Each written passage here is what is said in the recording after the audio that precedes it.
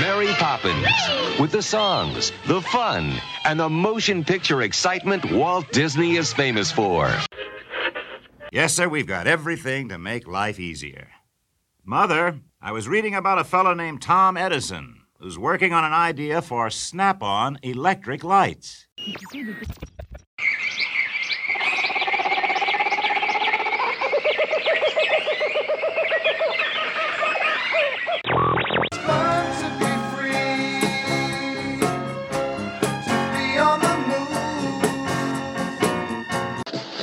To hear how the story goes, go ahead and push my nose. WDW Radio, your information station. Hello, my friend, and welcome to the WDW Radio Show, your Walt Disney World information station.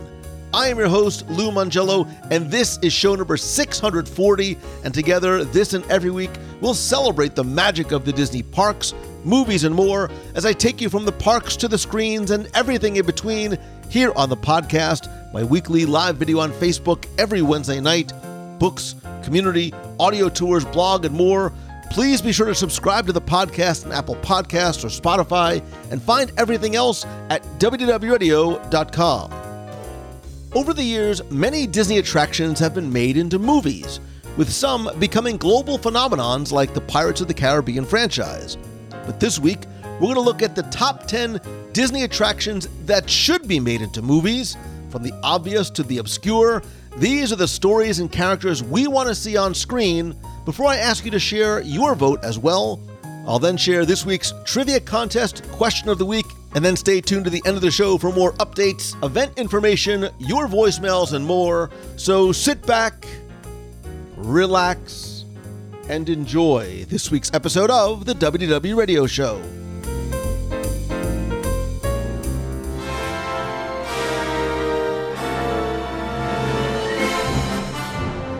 Disney attractions in parks around the world are three-dimensional extensions of the exceptional storytelling that often takes place on screen. And in fact, many popular attractions in the parks were inspired by or taken directly from their motion picture origins.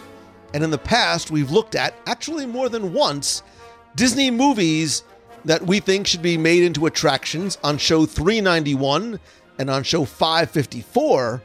But this week, we are going to turn the tables and look at the top 10 Disney attractions that need their own movie. And joining me, of course, is a man who deserves his own biopic, probably starring Nick Cage, because Nick Cage, he is, of course, Tim Foster from Celebrations Magazine. Thank you for the Nick Cage.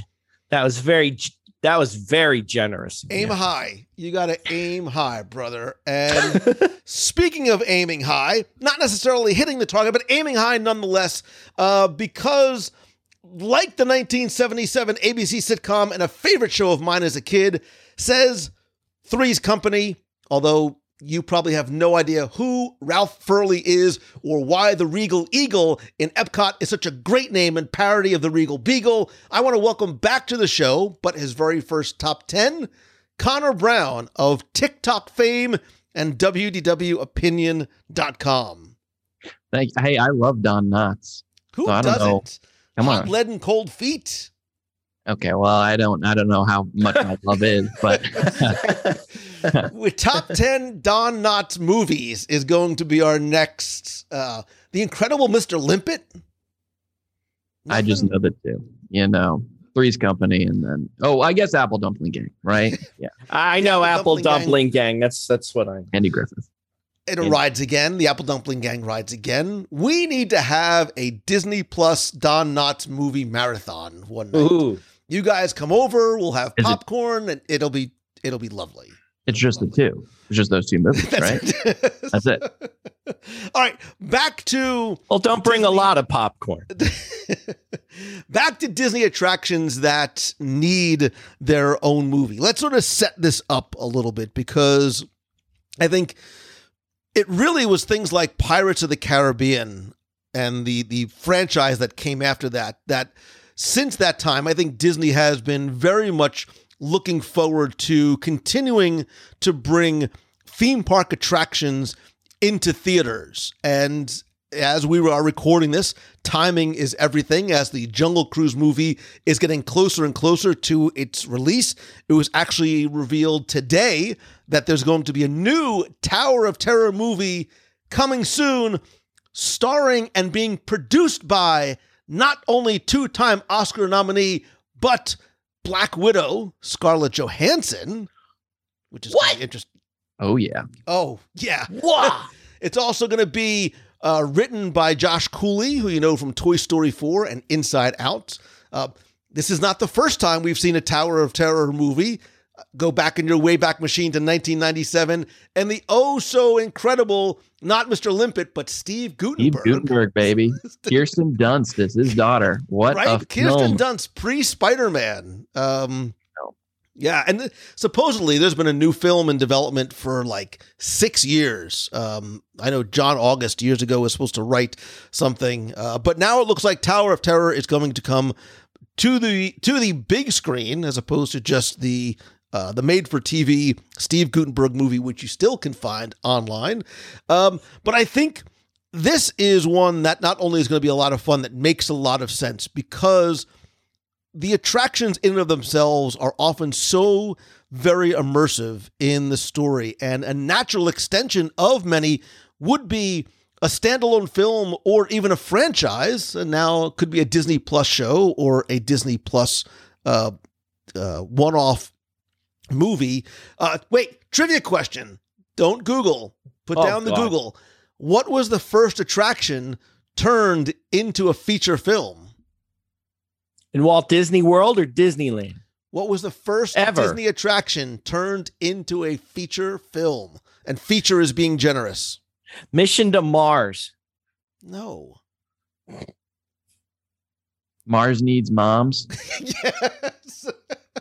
Underrated movie. Underrated movie. What a great pull. Listen, you are forgetting because you have not one, but two copies on special 8K Blu-ray edition of The Country Bears back in 2002.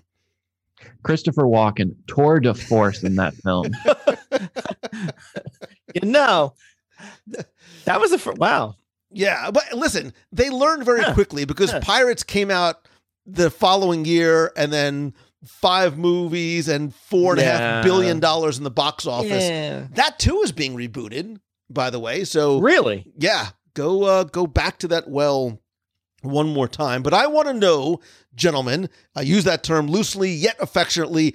I want to know what is on your list and why. And you get extra credit if you can give a basic outline of a plot, scenarios. You want to really get crazy, start throwing out potential actors or characters. The more detail, the better. It's not necessary, but nice.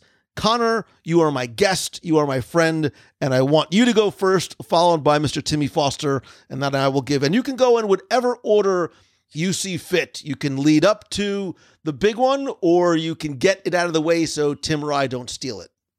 This is where we start using some strategery here, you know? Do I steal a big one away from you two fine gentlemen, or do I go with one that I don't think anyone's going to pick, but it's what I really want to see? If I may make a suggestion, go obscure. Go far off the rails. That would be great. We're like 3 nerds playing Risk in their mom's basement on a Friday night. I wouldn't want to spend a Friday any other way other than with you gents.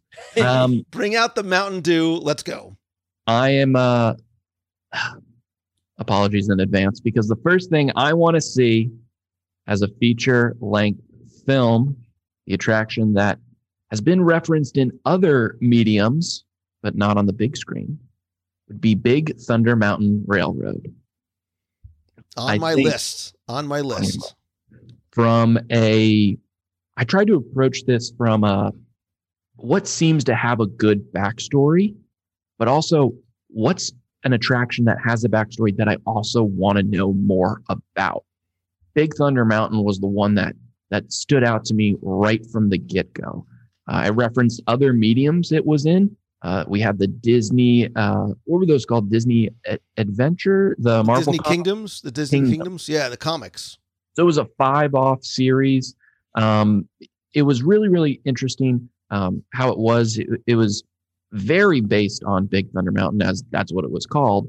But I think there's more to unpack with this attraction.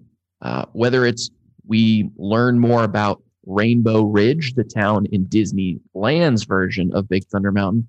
Not Rock Ridge from Blazing Saddles, but Rainbow Ridge. I mean, we could talk a lot about Blazing Saddles too. We probably, maybe not in 2021. Yeah, never mind.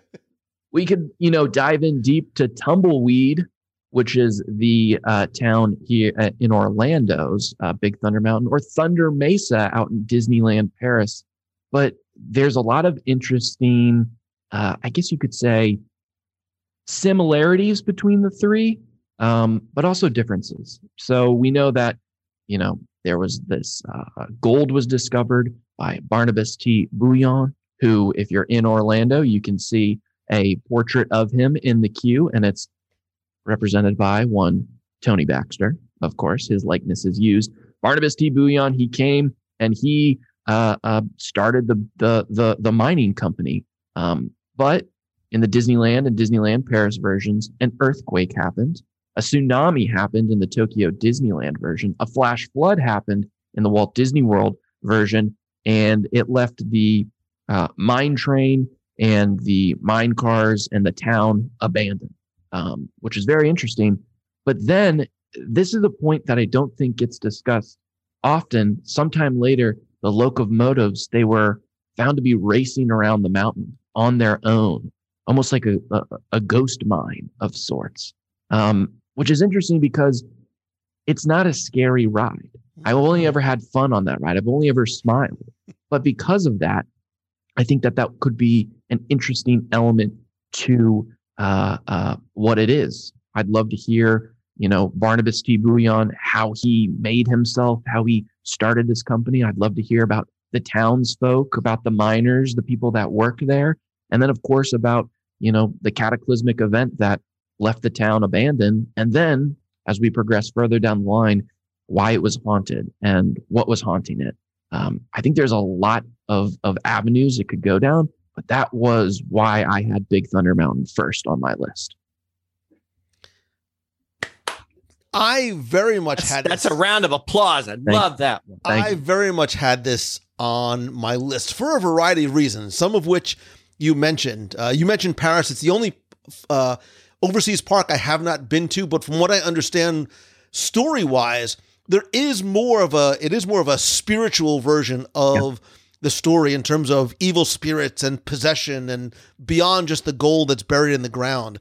What I like about Big Thunder from a storytelling, from a cinematic perspective, is because all of these are rooted in this Native American legend of a cursed mountain.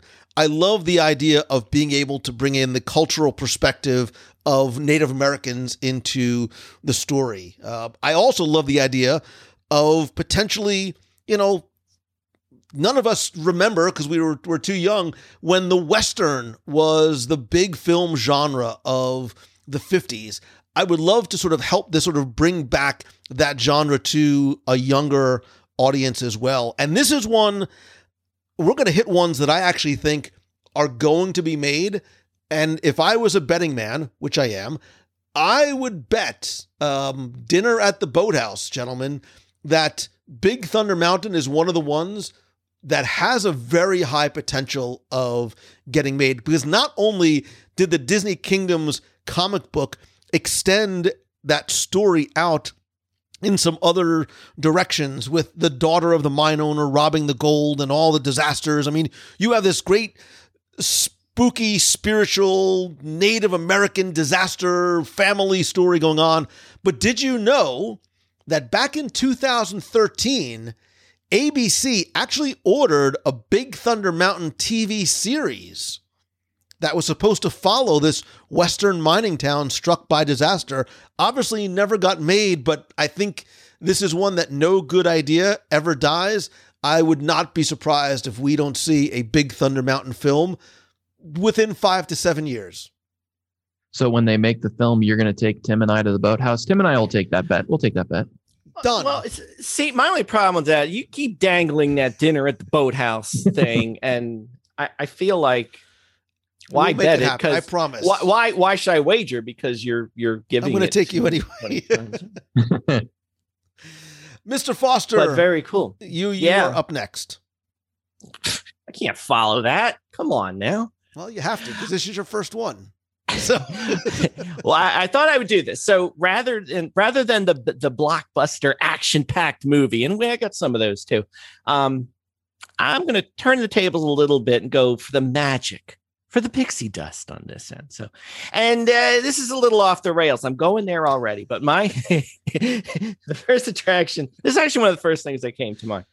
My caveat in all of this is if I'm not aware of a directed DVD VHS movie that was made in 1989, forgive me. But that being said, I'm going to journey into imagination. Oh, bring it, brother. Oh, I was expecting So- something very super Timmy Foster Way- Obscura. you know the funny part about this list too, and again, I'm glad I read it right and it wasn't movies we wanted to make into attractions because I was making that list. But you know how many attractions I thought of and I'm like, that would be great. Oh no, wait a minute, that was a movie. Peter Pan's No, Flight. that is a movie. Yes, like. What? How awesome would Snow White's Scary Adventures be as a movie? Oh my God! Oh wait a minute. Green light that. Right. But anyway, so for imagination, I had a thought.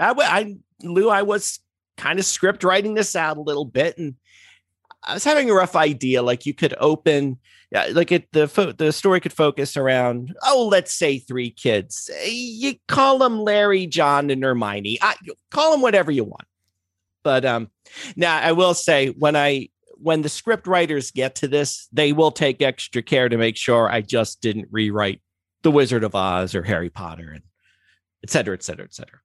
But the idea would be, so they're living in a town, going to a school, what have you. It's very dark. It's very gloomy. There's no imagination. There's no creativity left in the world. Why? We don't know. That's just the way it is. But let's say one day the kids, and maybe they've gotten punished for daring to sing or paint or something like that, but they stumble upon a door. Let's say it's in a museum or at a school of this Dr. Dean Finder that no one's heard of for years. It's dusty, it's cobwebby. No one's opened this door in decades, but they go in, snoop around, find out what he was. And maybe they find that hidden room that has this old dusty contraption. You fire it up. There's the dream catcher. They go off to the land of imagination. Everything takes that Wizard of Oz Technicolor turn and becomes colorful and fun and whimsical. And there's Figment. And then you have a whole story about how they bring imagination back to the world and creativity and so forth. And I'm thinking you would hearken back to the original version of Imagination, where we got into the arts and science and color and all that kind of stuff. And plenty of room for little Easter egg asides, that disappearing butterfly, things like that people would see. Go, oh, wait, that's in the ride. I've seen that before. I know what that is.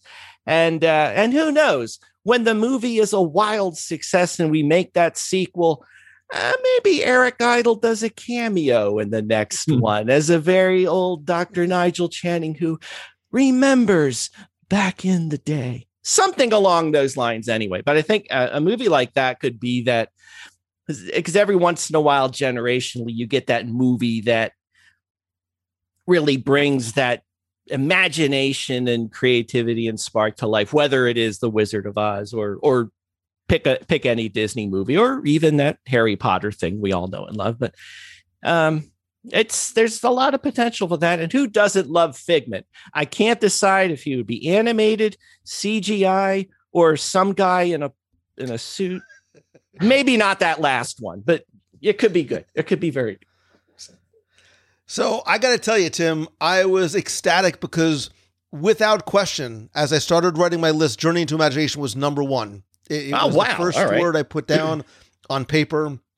I really thought you were going off on some wild tangential. See, I thought I was too, but no, not at all. Because I think you're right. And it sounds I dig the fact that you thought this out a little bit. It actually reminded me a lot of the live action remake of The Sorcerer's Apprentice, starring one Nicolas Cage. Nicolas Cage. You see, it all comes around. But I think here, because this too has the comic book version, which did very, very well, the Figment comic book version with a very reimagined Dreamfinder. So here, I think you can take inspiration from both the attraction as well as the comic. I thought of one scenario where you're on this again, it's a very family-friendly film where you're on this journey to find imagination. Maybe the disgruntled dad who lost his imagination as he got older, the sort of that, much like Believe on Disney Cruise Line, nobody else can see Figment except him. In the end, he becomes the Dreamfinder and he helps other kids and discovers and, takes full potential. Or you could also leverage the Dreamfinder and Figment in sort of steampunk 1900s, where Dreamfinder is an inventor. He works on that machine. He thinks it's a time machine, but instead it brings imagination to life. Oh, the wacky adventures that will ensue from there. I think it could also be like a weekly Disney Plus series. Yeah.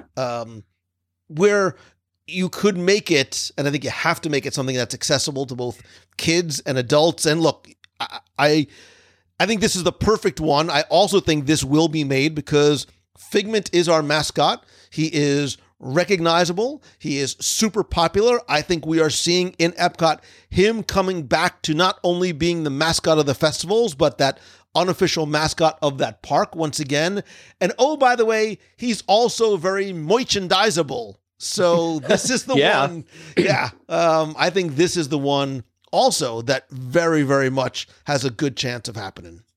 Well, the cool thing about it too is just by nature of what it is, journeying into imagination, however we got there, but the stories are endless. Yeah. That's the whole point. And that's why it could be, right, it could be this sort of multi-film series. It could be. Today we're going to, Right, or something on Disney Plus. It could be, a great series on Disney Plus. Yeah. This was on my list as well, but I was thinking from it more of the Disney Kingdoms avenue as well. Again, the steampunk sort of thing. But I have two questions for you, Lou. What are of that Disney Kingdoms, Dreamfinder comic they had? What were your thoughts on Buff Dreamfinder? Because he seemed like he was working out a lot. And then two, what do you think, if anything at all, would sort of a chicken and the egg situation? Would a Dreamfinder Figment, show, movie come before a new attraction, which I think a lot of fans have wanted for quite a while? Or do you think it'd be the other way around? So my feeling, and this is only Lou Mongello as a Figment Dreamfinder, the original incarnation fan, I was and have been pretty much convinced in my own little imagination mind that after D23, or the last D23 Expo, I believe that an update to the Journey into Imagination attraction has been in the works and been on the drawing board.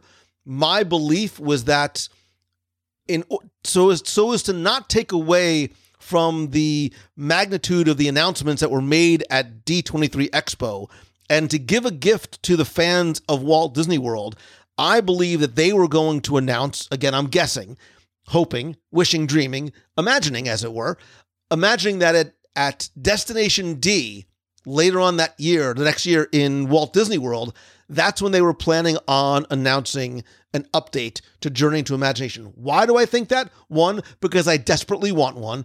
Two, I think the handwriting is on the wall, because if you look at the post-show area, it has not been given a lot of love or attention, save for some minor, spit and polish over the last couple of years, which to me sounds the death knell for an attraction. So I think that plane was in flight. COVID happens. Everything gets pushed back, but I still believe in my little heart of hearts that is going to happen. And it would really align nicely if they were able to introduce the attraction and a film not long thereafter with that updated Dreamfinder and Figment, because I don't think Dreamfinder is going to look like the jolly Dreamfinder from 1983. I think it's going to look a little bit different, probably closer to a comic book version. Played by Nicolas Cage. Nicolas Cage, obviously. I've done a Nick Cage impression on this show before. I'll do it again. I'm ready. At some point, I think you're going to have to. And that point could be right now if you're feeling it. I'm in. I want to hear it. I'm going to find your imagination. Oh, that's fantastic. There we go. Good night, everybody. There we go. I'm done. Tip your servers. I'll be here. That was great. All right, moving on. So we can keep this somewhat digestible. Very, very, very quickly behind Journey to Imagination, I scribbled down 3 additional words. And it was not Journey into Imagination, but Carousel of Progress.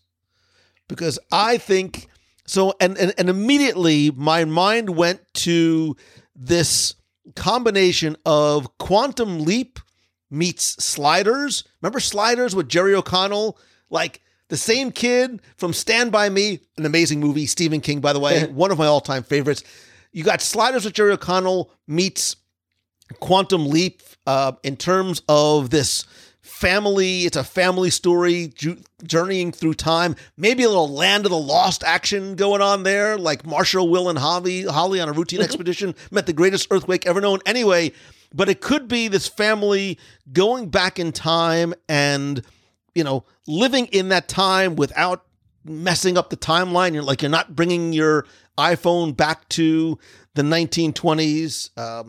I think there's a lot of fun storytelling potential for a Carousel of Progress family adventure. Also starring Nicolas Cage. Nick Cage as John Progress. It's funny. I was speaking with my mother, who says hello, by the way. But I posed this question to her, and she said, "That ride, the one I like, American Adventure? No, the in the space thing." And I finally, Carousel of Progress. She had thrown that out there. So, She's a wise woman. She is a wise woman. Just think of the merchandising. They could bring back a special edition of sarsaparilla root beer or something. Right? Would Uncle Orville be in a bathtub the entire film, or more importantly, do we find out what happened to the missing sister? That's yes. Yeah. That's the greatest mystery of all. She got, and now you have the answer. She got stuck in the quantum realm somewhere, going back and forth. Oh, right. Oh, yeah. Wow. Carousel of Progress, the search for the lost sister, Carousel of Progress 2, the possibility. So I'm assuming this was not on either of your lists. No, but I love that one. That's a great one. It's not, but I would watch it. I would watch. That means anything. All right, Connor, back to Depends on who's playing the system. So the one that gets lost, I guess it doesn't matter. So my next one is, it's tough because it's already been done, but I don't believe it was given the treatment that it deserves. We're all saying the words in our minds. Just go ahead. Haunted Mansion. Yeah. We did have the film with Eddie Murphy. It was not good. That might be a hot take. That's being generous. Yeah. I confess I actually enjoyed it a little bit. But I understand. I understand.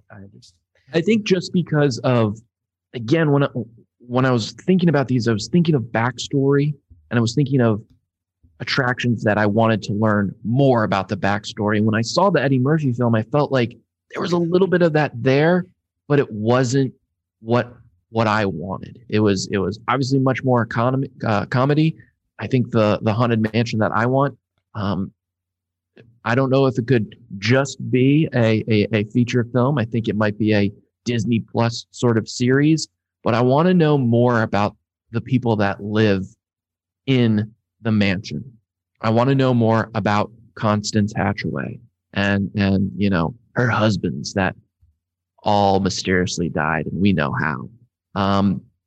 Melanie Ravenswood, who is Phantom Manor out in Disneyland Paris. More about her and how she became a ghost.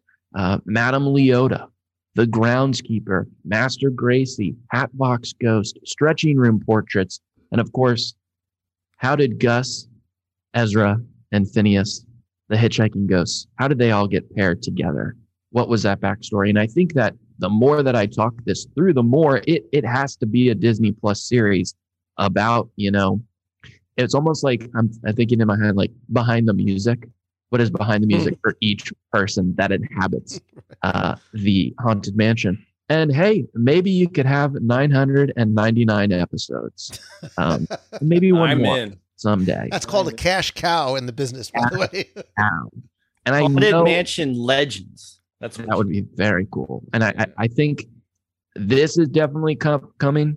In the past, I know in 2010 at San Diego Comic-Con, Guillermo del Toro, who is the biggest Haunted Mansion fan I've ever seen, there's a video on YouTube where he shows people his house, and his dining room is like an exact replica of the dining room scene in the Haunted Mansion. He has all of these props. It's incredible. In 2010 at San Diego Comic-Con, he actually showed a teaser for a Haunted Mansion film that he was producing, and you could hear the ghost host. I know in recent years he had a script written and Ryan Gosling was tied to it. Those fell off the table. I think there's another script being passed around that's in development. But I just wish that we could get a film or a series or what have you that gives this attraction the credit that it deserves as one of the most beloved attractions ever created in a Disney theme park. Very much on my list. And Connor, I'd almost call it the curse of the Haunted Mansion because it does seem to have this weird curse attached to it. And look, I had very high hopes for the Eddie Murphy version. I love Eddie Murphy as a comedian, and I loved him, past tense, as an actor. But again, that Guillermo del Toro version seemed like that plane was very much in flight, and then all of a sudden he starts to drift from the project. Then at some point, simultaneously, there was the Kate Dippold screenplay that was going around. That too, which was supposedly going to have a little bit more of a comedic as opposed to Del Toro's probably very, very, very dark interpretation of it. That too looked like it started to head down the right path, and then things just sort of disappeared, and we don't know why. We don't know why, the good Haunted Mansion movie, which, speaking of cash cows, would be, why that cannot seem to get made. I think they're just waiting for the perfect script, which I know sounds crazy because it'll probably never come. But when you have an attraction that has already had a film, that has had a video game about it, that has had comic books and books and other things written about the backstory and cast members telling the backstory of it, and so much is known about the backstory of this attraction, it has to be really perfect in order to, have everyone's expectations met with what it is. Because the Haunted Mansion, for a lot of people, it's very personal. Mm-hmm. So I think that Disney's cautious about all of that. Yeah, I think you go all the way back to the LP record with Little Ronnie Howard on it. That's your script. Yeah. There you go. Not that I remember it. But, I mean, that's the thing, though. But that's how far back it goes. Right. We're talking. But the idea of developing this as a film went back to 2008, and now we're talking. We're in 2021. At one point, they actually talked about releasing it direct to Netflix. Not even, which is fine, but not. I mean, this was obviously pre Disney Plus, but there always seems to be something going on in development that does not allow this to get made. Because I agree with you. It makes perfect sense, too, because it is an IP that Disney owns completely. It's not like they had to worry about waiting to acquire anything like in the Marvel or Star Wars universe. So this, too, I agree, Connor, is one that is destined to get made. I wonder if writing the script would present the same challenges they had when just creating the Haunted Mansion in the first place. Do you go scary or do you go funny and weird? And I guess the perfect script would be the mix of both, And maybe that's why, like I said, I do have a little soft spot in my heart for the Haunted Mansion movie, but I would venture to say it's probably because I just willed myself into wanting it to work so bad, that I just took it and went, okay, yep, I liked it. But kind of like the last 6 Star Wars films. Anyway, it doesn't, whatever. Hater. Jeez. Sorry. Yeah, had to go. Sorry. So you're going to say I'd like to see Rise of the Resistance made into, a good film. Is that what you're going to? Is that what you're going to do? No, I love The Mandalorian. Let's move on before I get angry. I only kid. I love the original trilogy. Right, Tim Foster. I've never asked you to rescue me before, but I'm asking you now. Here I got one.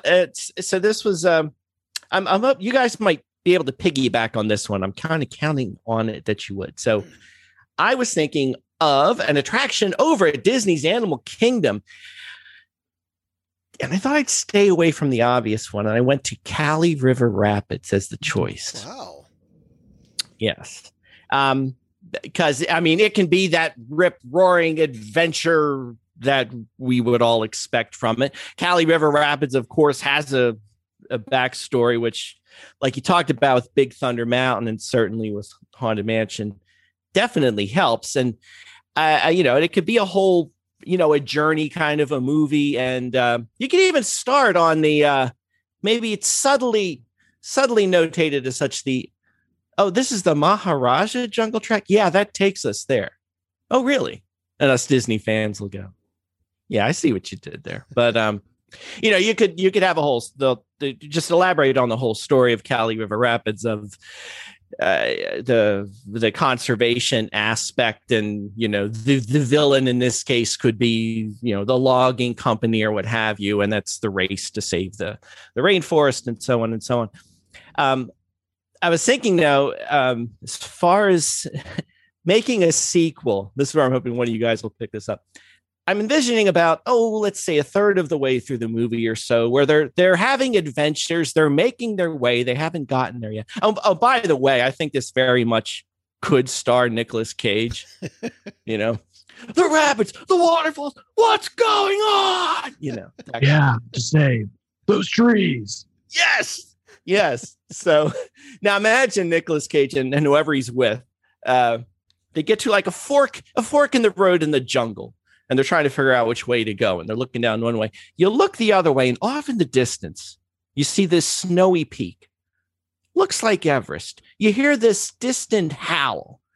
And everybody looks at each other and just kind of goes, next time. There's your sequel right there. To which one of you picks it up and says, speaking of which, since I go next, I am going to somewhat piggyback, but not the way you would envision. I did not expect that. I think that's a great pull, Tim. I think Cali River Rapids is a great pull because it is a perfect Tim Foster, somewhat obscure. You could have PhilharMagic water jets installed in the theaters for that 4D experience. Did you know that originally George Lucas almost insisted on having water jets inside of Star Tours? For what part? Yeah. Right. And they're like, George, you can't, man. It's like, forget just the fact that you're going to wet all the guests, but it's going to be damp and moist and hot and humid and clean and electricity and not so we're going to do something a little bit different. But yeah, so he originally wanted that in Star Tours.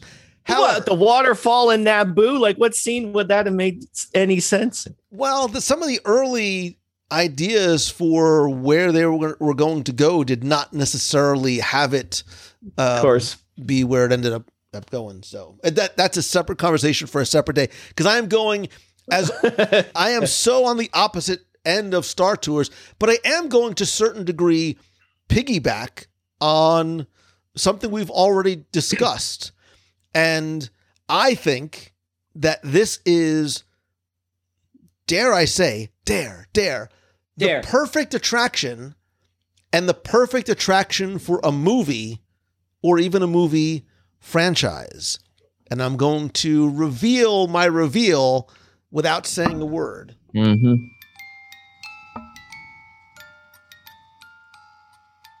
Prince Charming Regal Carousel. We get it. That, as you know, is the Danny Elfman score from Mystic Manor in Hong Kong. I think Mystic Manor is the perfect blend of the light-hearted fantasy, yet still being able to touch on some of the mystic afterlife. It's inspired by elements of the Haunted Mansion. There's actually there's changing portraits in there, and there's busts in a conservatory.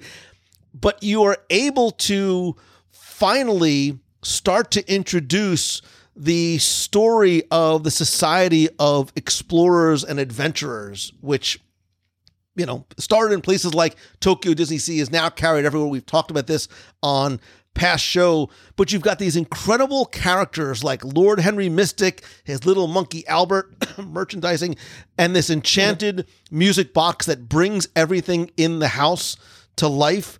I think the possibilities for the storytelling in terms of their origin story and the adventures of it's part Indiana Jones, it's part lighthearted comedy, it's part Haunted Mansion.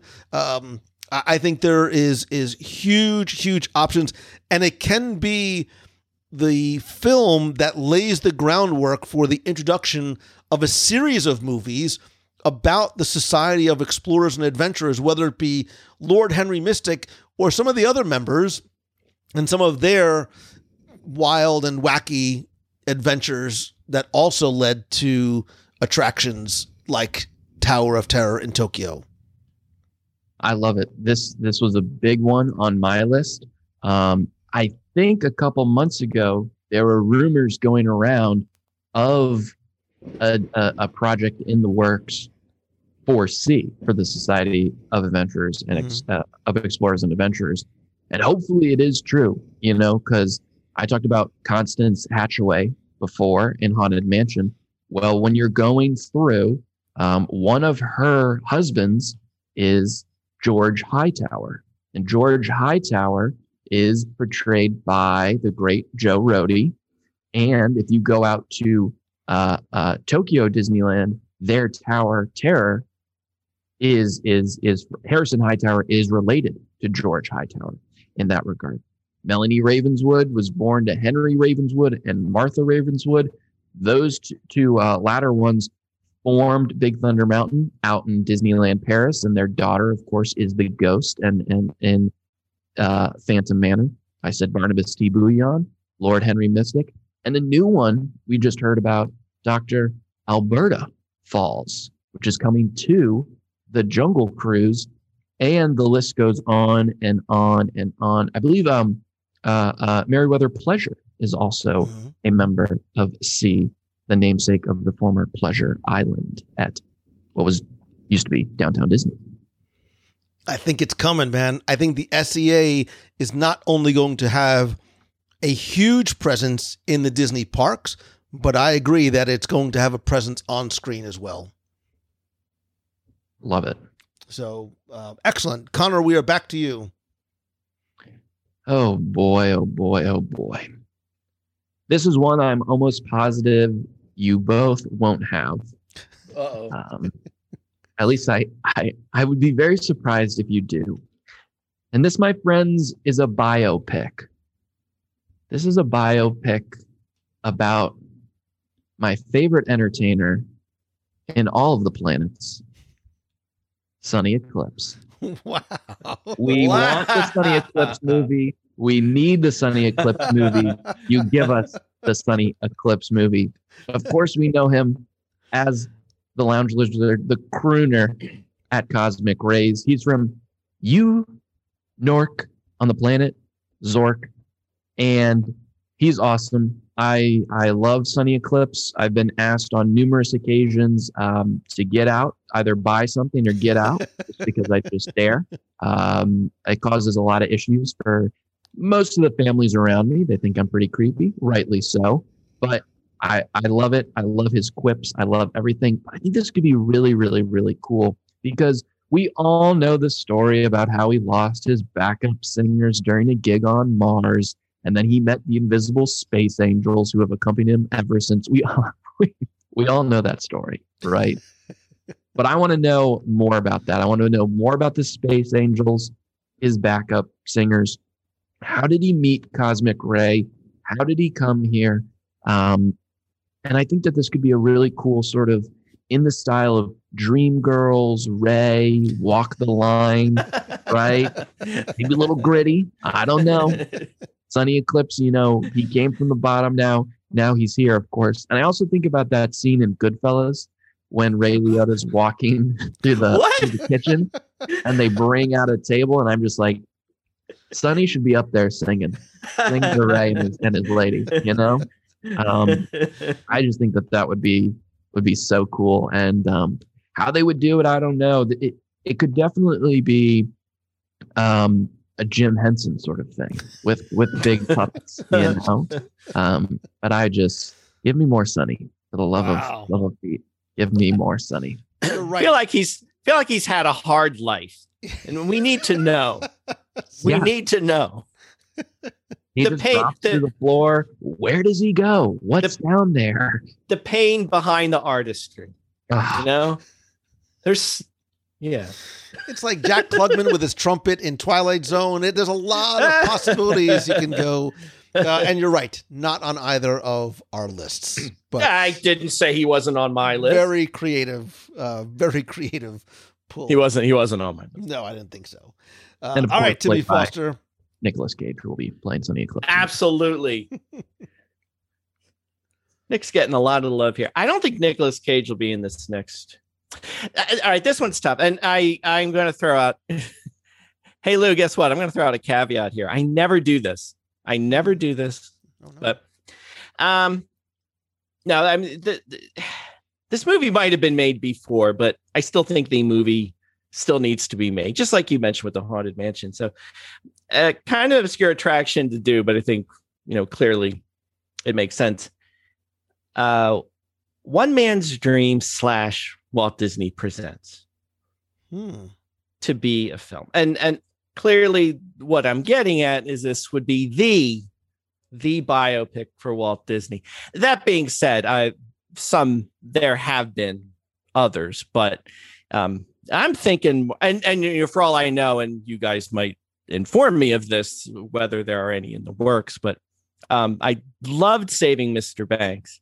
And actually both parts were fabulous, but the more I watch it, the more I keep fast forwarding to get to the Sherman Brothers and Tom Hanks and all that stuff. So I would love to see that. And I say this going through One Man's Dream, I'm always really taken by the film at the end, no matter how many times I see it. And I'm openly weeping by the end. I don't know why, but I am. But that's just the short version of it. And I think, again, we've had bios done in the past.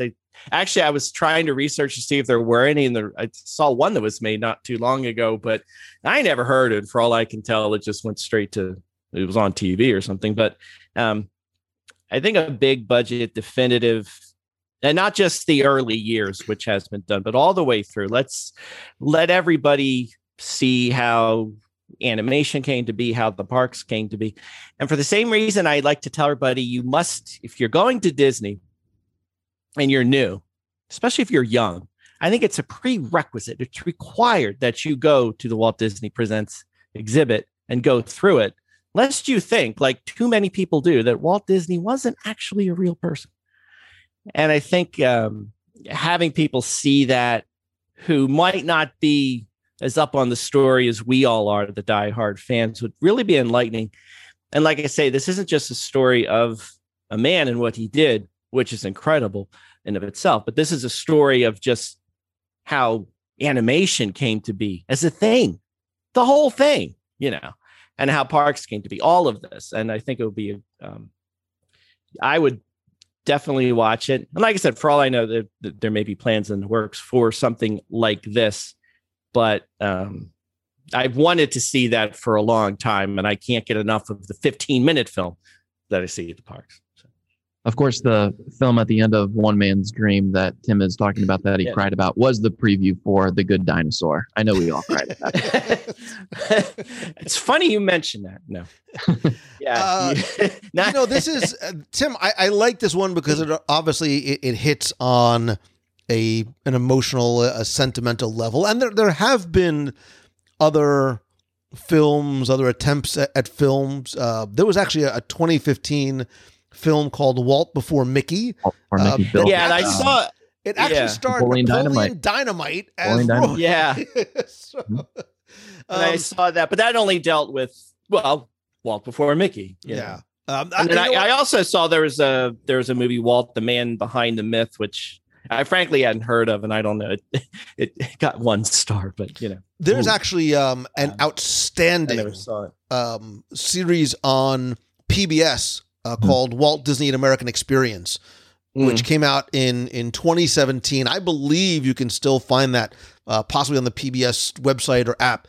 Very, very, very well done production, but not something that was a full-blown theatrical release. Because I think, you trying to tell Walt Disney's story, there's a lot of ways to do it. I think there's a lot of pressure on doing that. I thought Tom Hanks was a phenomenal Walt Disney, by the way. I mean, seeing that kind of really made me want more, because I know at the time that was a big deal. It hadn't been done before. He was the first, and again, I loved it. It was so much for me, a fan, seeing all of this that I've read about and heard about, but seeing it before, come to life before my eyes. And, it was really, really, and the Sherman brothers and everything, it was great. So in all the years we've done top 10, Tims, I don't think I've actually kept record of how many. So that brings us to 9. Having a third here, makes it interesting. I'm going to bring us to 9. 1, 2, 3, 4, 5, 6, 7, 8. I was done at 3, so I'm going to bring us to 9, and then I want the 3 of us to agree on number 10, and then I'll go through my 77 honorable mentions. I'm struggling with which on my list I want to be on my list, and I'm really sort of I'm struggling with this. You know what? I'm going to not pick the one that I had chronologically on my list and sort of just the way that my brain dumped them out.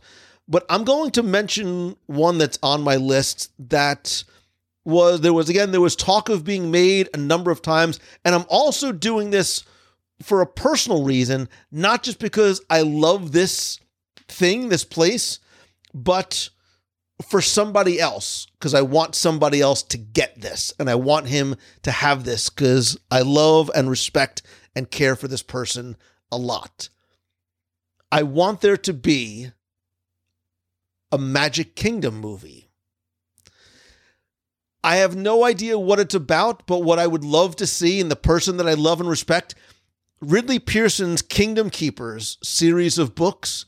I think, and I know that there's been talk with Ridley, by Ridley, about having a Kingdom Keepers sort of Magic Kingdom type adventure that could certainly go to all the other parks and these kids who are on this incredible adventure when the parks come to life and there's the familiar villains. I mean, if you've never read the Kingdom Keeper series of books, they're great for both kids and adults. This is one that there was talks of being made. If you go back to 2012, there was an announcement that there was going to be a film of this name that was going to be sort of Night at the Museum in Disneyland, and it was going to be helmed by one Jon Favreau. Oh, yeah. I love Jon Favreau. I want to be friends with, he doesn't know I want to be friends with Jon Favreau so bad. I love everything that he does. I loved him in Rudy. I still cry whenever I see it. I loved Chef, and he is, I think, just brilliant on so many levels. And if there's the movie to be made, I think it is to be made by Jon Favreau, maybe helping to make the Ridley Pearson Kingdom Keepers books. I think it's the perfect marriage.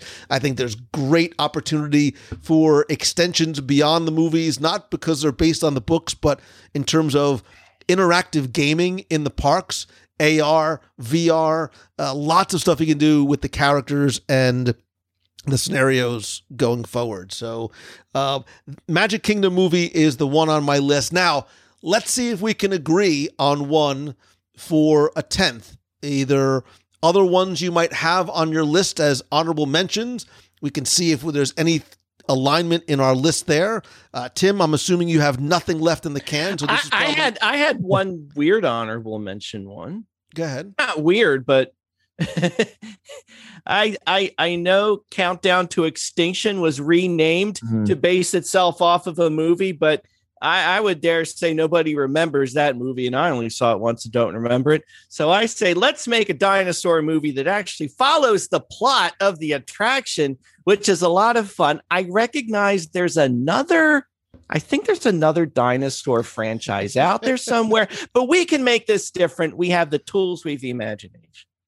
And what that other dinosaur franchise cannot offer is a cameo by Chester and Hester. So, Dr. Grant. That was only, and Grant Seeker. That was the only, and Felicia Rashad. That was the last one on my list. So.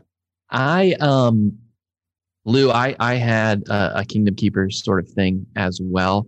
And I know actually just a couple of years ago, Kevin Smith of Jay and Silent Bob fame, he wrote a treatment for Disney Plus for the Kingdom Keepers. So I love that pick. But I'll say a couple honorable mentions that I had. Jock Lindsay's, I think, an incredibly minor character in the Indiana Jones films.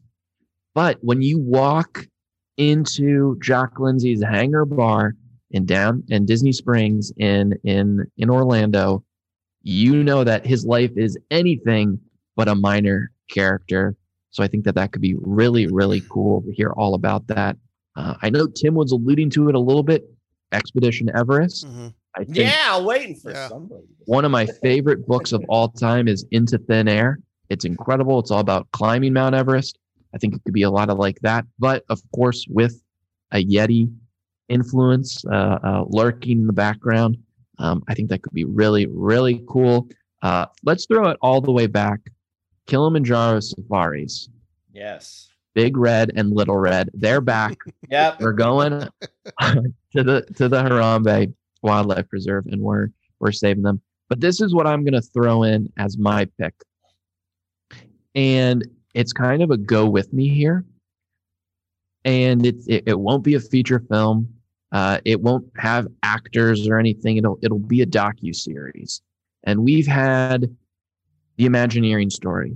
I know Lou has gotten to screen some of the behind the attraction. Is that what it's called? Mm-hmm. I know we have the Magic of Disney's Animal Kingdom, which is incredible on Disney Plus. But I think what we need is the Magic of Disney's other parks. And what this would be is the Magic of Disney's Animal Kingdom. Of course, it dives into the animal caretakers at Animal Kingdom and the Seas over in Epcot. But what I would love is behind the scenes, and they would never do this because there's a lot of magic that gets taken away. I myself am a former cast member, so I know how it works. But I would love to just explore the daily operations of the other theme parks around the world. I know we've gotten a day in the life, those shorts on Disney Plus that cover any, department in the company. But I think there's so much more, and I think that they could focus more on the theme parks and, of course, have a longer sort of episode style. And that's just me wanting more parks content out there in the universe. So I dig that. And I want to quickly touch on all the ones that you mentioned because all of them were on my list. Dinosaur, I had this, Land of the Lost. That's my Yes. Slee Stack impression. You like Land of the Lost. I love Land of the Lost. I love the Slee Stacks. Yes. Land of the Lost meets that other franchise. Dr. Marsh is actually the villain. Plot twist. Spoiler alert. Oh, Right? yes. Right? That. She's the Like villain. that. Kilimanjaro Safari, I also had on my list. You've got a great message of conservation, but in an entertaining way. It's an adventure story like Jumanji, but it's grounded in real life, and it obviously has to star The Rock because we haven't mentioned him enough. I think number 10 has to be Expedition Everest, though. I think Expedition Everest. I envision Expedition Everest. My treatment is the Swiss Family Robinson in Tibet. This family is on a quest to scale this nearly insurmountable peak together, and they face the dangers of the mountain, the cold and the exhaustion and the avalanches and the crevasses and no Dunkin' Donuts within 3,000 miles. And, oh, by the way, it also happens to be the Forbidden Mountain, and there's going to be a Yeti, not a disco Yeti, but one that actually moves on this mountain that's going to add that additional element of action and adventure and excitement and playful danger. So I think Everest is number 10 on the list. Can we give John Ratzenberger an on-screen cameo to Potentially lemon snow cones. Yes. As well. Yes. Maybe it's Monsters Inc. 3, The Revenge of the Yeti, and it takes place on Everest. I do want to quickly mention a couple of honorable mentions that I had on my list, one of which may very well already be in production, because this is a film that was thrown around for a number of years and a number of different times, going back to Max Landis, who you're like, Landis, I know that name. Yeah, the son of John Landis, who wrote, Chronicle and a number of other films. He was working on a Space Mountain film a number of years ago. Supposedly now there's another Space Mountain film that is in production by Joby Harold, who wrote King Arthur, Legend of the Sword, and is also working on the Obi-Wan Kenobi series for Disney Plus. There is no real story of Space Mountain, which I think leaves it wide open to great interpretation and great potential. Maybe this space adventure where this family is looking for a new home, like Battlestar Galactica, but a Disney. I'm a huge Battlestar Galactica fan, so this story of the future or the past future. Space Mountain is one that I had on my list. We mentioned Tower of Terror, and now we know that Scarlett Johansson's going to do it. Before I had even seen that, I had thought about a Tower of Terror based on the Tokyo Disney Sea version, which is obviously not based on the Twilight Zone. There's a great, beautiful, amazing backstory that's there. And the last two that I have, one of them is it's not a cheat, but I love this attraction. I love the music. I think it is one of the best theme songs in any Disney park anywhere. My apologies to Richard and Robert Sherman, but Sinbad's Storybook Voyage in Tokyo Disney Sea takes that story of Sinbad and makes it into this playful, family-friendly, small world type dark ride, which I think could be a great Disney animated film. It could be a Disney Plus series. It would be a great sort of introduction, especially to domestic audiences, to that attraction in Tokyo, which I think could be an attractor. And I'm saving my final, it's a go with me here, but it's one that, again, I would love to possibly see if I could flesh out the idea myself. Epcot, the movie. I was jokingly going to say that. Epcot, the movie. Let's sort of forget about, look, and I had high hopes for Brad Bird's Tomorrowland and what that could have been. We all did. But it is this sort of idea of this, working version of Tomorrowland, this city of the future, this utopian ideal of what this city of the future could be like. I don't have plot points and ideas and what it could be, but what better tribute to Walt Disney could there be that if Epcot, his vision couldn't come to life in 3 dimensions in a park, maybe it could somehow be realized in a part fiction, part nonfiction story on the big screen. So I will leave you with Epcot, the movie. Nice. And then I can't wait. Once that project gets greenlit and becomes a big hit, we get Epcot, the movie, the ride. No, then you get musical, Epcot, the musical. I want Lunchbox. Epcot this.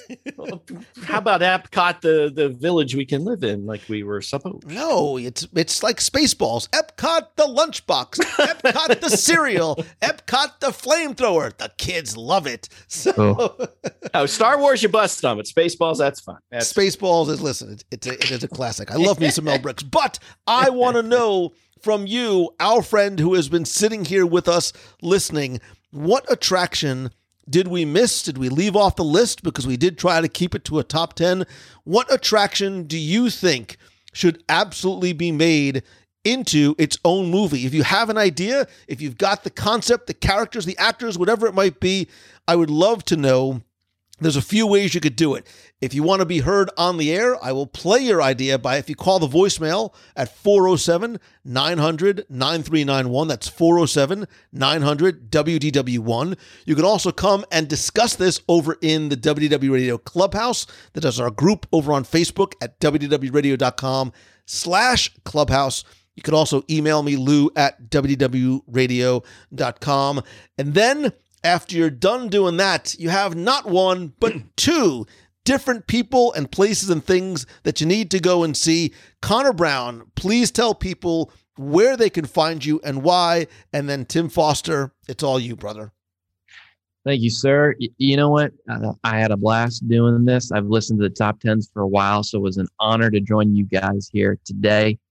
For me, if you want to hear more from me, you can go over to wdwopinion.com, or you can search for WDW Opinion wherever you listen to podcasts. I'm a former cast member, like Lou said, so we talk all sorts of Disney stuff over there, and we'd love to have you listen or, step over to the website as well. And don't you have a book too? I do have a book. From Yacht Club to Diamond Mine. It's all about my journey working in Walt Disney World on the Disney College program. I work behind the front desk at the Yacht and Beach Club resorts. And then I also worked in the place where a million diamonds shine, Seven Dwarfs Mine Train in Magic Kingdom. It's a lot of fun. You can head over to wdwopinion.com to learn more about it, or you can search for Yacht Club to Diamond Mine on Amazon to get the book as well. And find you on the TikToks too. Go find you over on the TikToks. Hit me up on the talk. Yep. I'm checking out the TikTok. I love the Yacht Club. I still remember when I first learned about the faux elevator. I was so scared. My daughter has nightmares to this day. I kid you not. I don't know why. But hey, Lou, in Celebrations Land, guess what we got going on? You've got lots of stuff going on. You've got books and magazines and special events, all kinds of things happening. First thing we got is the pin. And I'm not sure when this show will air, but it's Pride Month this month. But, it's Pride Month all year long for us. So we actually made a special WDW Cupcakes Pride pin. And we are donating all of the proceeds from that pin to the Human Rights Campaign. So it's for a great cause. We'd love for you to check it out. Again, we're going to keep it up for sale long after Pride Month is over.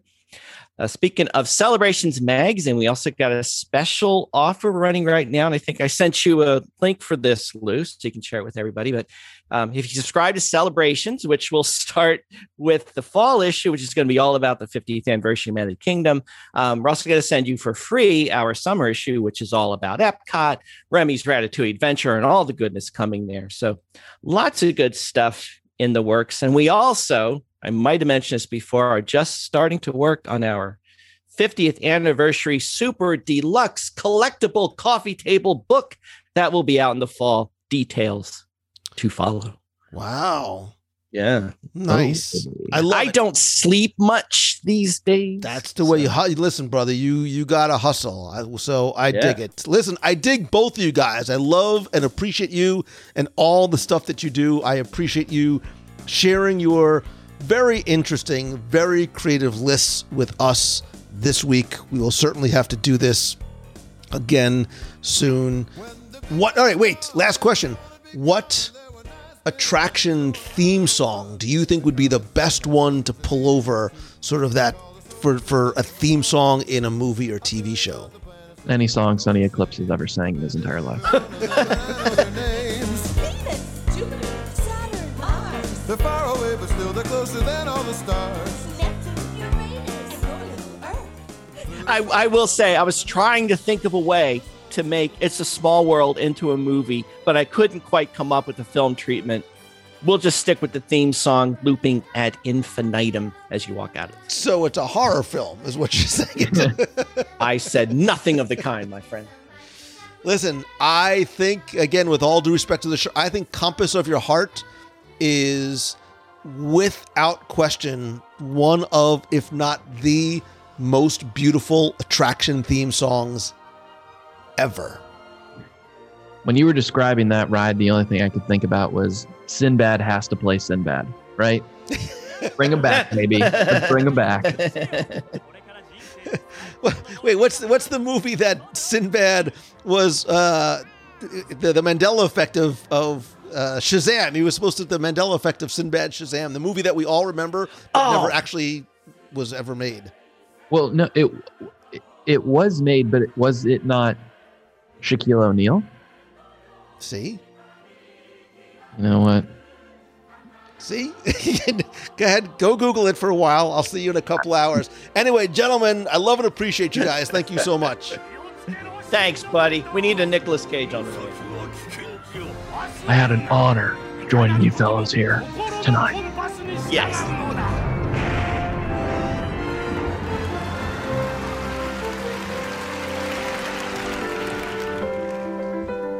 Lift your sails to the heavens and fly on the breeze. Head across the horizon to seek brand new seas. Life's awaiting you out there, and if you sail true, you will find the priceless treasure waiting to.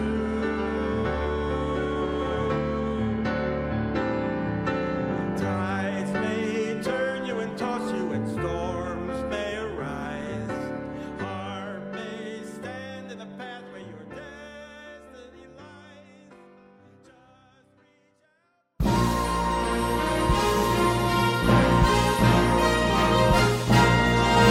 out. It's time for our Walt Disney World Trivia Question of the Week, where I invite you to test your knowledge of Walt Disney World's history or see how well you pay attention to the details in what you see, hear, taste, or even remember.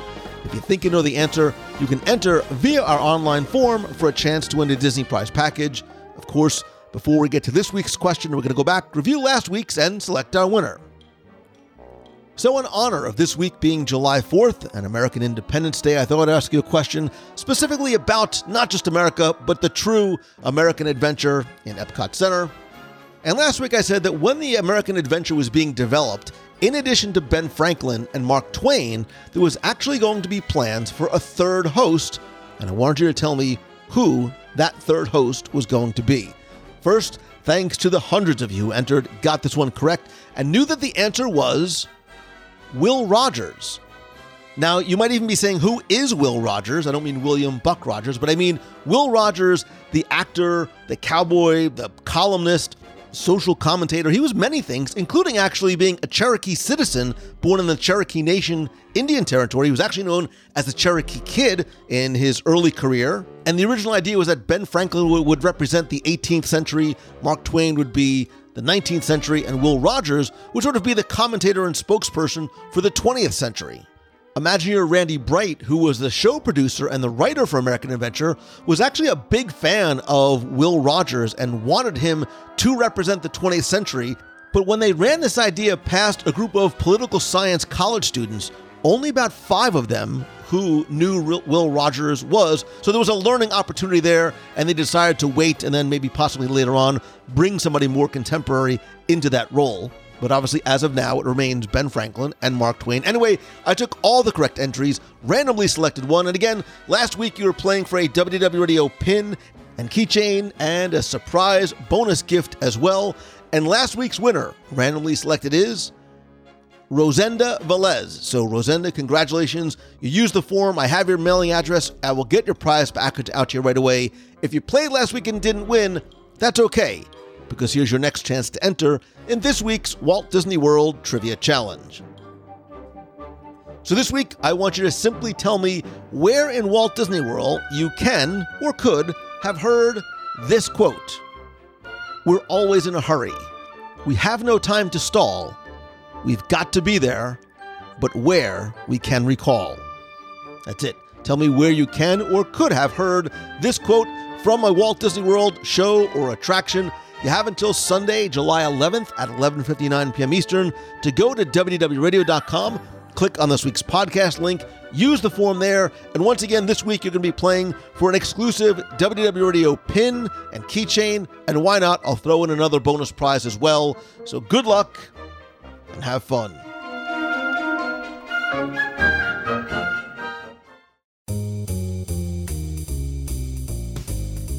That's going to do it for this week's show. Thank you so much for taking the time to tune in this and every week. Don't forget to share your thoughts on what attraction needs to be a movie in the WDW Radio Clubhouse group on Facebook. Be part of the community and conversation there. You can also connect with me on social. I am at Lou Mongello on Twitter, Instagram, Facebook, Pinterest, and LinkedIn. Call the voicemail with a question, a comment, or a hello from the parks at 407-900-9391. That's 407-900-WDW1. Please come be part of our Christmas in July pin exchange by going to wdwradio.com/magicmail2021. Sign up by July 7th. It's a great way to meet and connect with a new friend in the WDW Radio community. Join our spoiler support group on Facebook at wdwradio.com/spoilers to talk all things spoilers, including and especially Loki. And of course, as much as I love connecting with you online, and nothing beats a handshake and a hug, so go to wdwradio.com/events. Find out about upcoming events, including our next Meet of the Month in Walt Disney World, Sunday, July 25th at 11 a.m. in Disney Springs.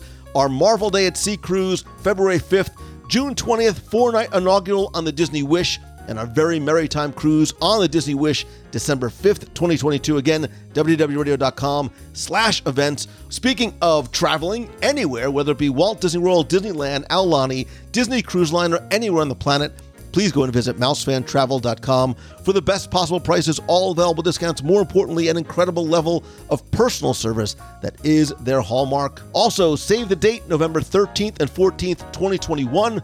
My Momentum Weekend Workshop in Walt Disney World is returning, limited to just 50 entrepreneurs. It's a great way to be inspired, to learn, to connect, and really move the needle over a weekend that I promise will make a positive difference.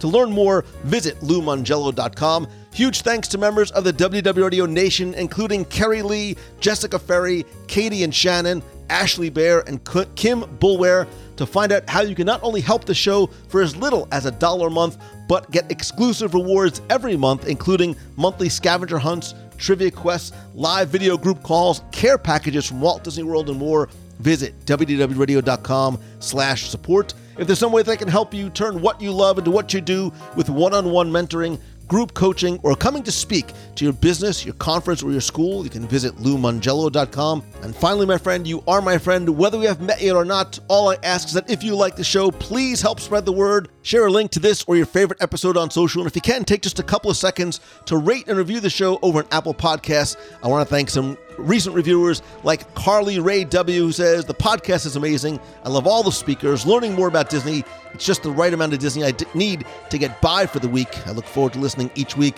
And Bad Sonos 12345 says, "It feels like home.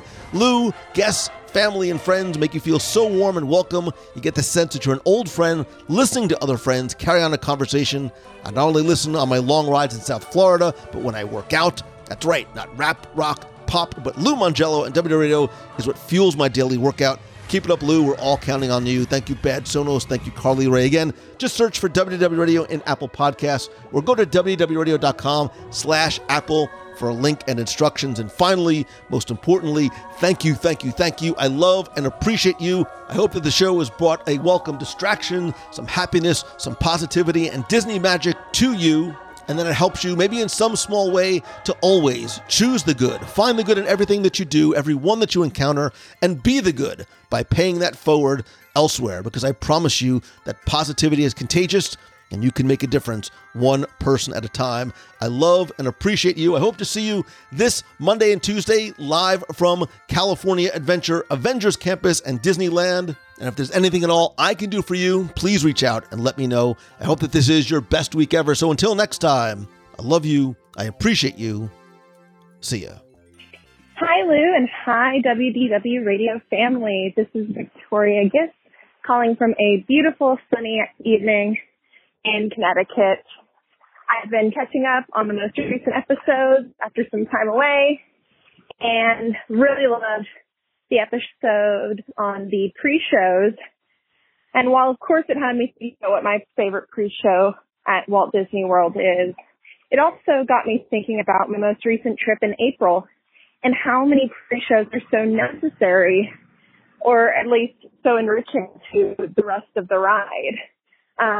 It was my brother's first time trip, and there were some things that just weren't the same without the pre-shows. They really are a part of the ride. They really do make that experience so much more magical. So maybe that's another episode in the works, top 10 most necessary pre-shows. I don't know, that doesn't sound near as exciting as best pre-shows, but I don't know. Anyway, thanks so much for all you do, Lou, and for this community. You guys have been amazing, especially over the past year and a half. And I can't wait to see everyone on the Marvel Day at Sea cruise in 2022. I'm counting on the days. Choose the good, everyone. Bye. Good morning, Lou. Eric Cruz here from Cohasset, Massachusetts. Long-time listener, first-time caller. First, just wanted to say thank you for everything that you and the crew do. Becky, Tim, Lisa, everyone else, really appreciate it. We're on our last day here at Aulani in Hawaii. I'm on the running trail behind the hotel, looking out the sunset at 6 in the morning. It's absolutely beautiful. I just want to say thank you and all the members of the Nation family for all the tips that you gave to myself and my family for our visit here. They were really helpful. We did everything you recommended, and Aulani is just awesome. If you haven't had a chance to get down here, please, everybody try to do so if you can. So thanks again. If you're not a part of the Nation family already, I encourage anybody to join. Just a bunch of great people. We get to meet once a month. Really awesome stuff. So that's it. Just want to thank all of you. I'm heading out for a long run right now. It's 6 a.m. here. The kids are already starting to come out and scream on the beach, and it's just a beautiful day, and I'm very thankful. Keep doing what you're doing. Choose the good.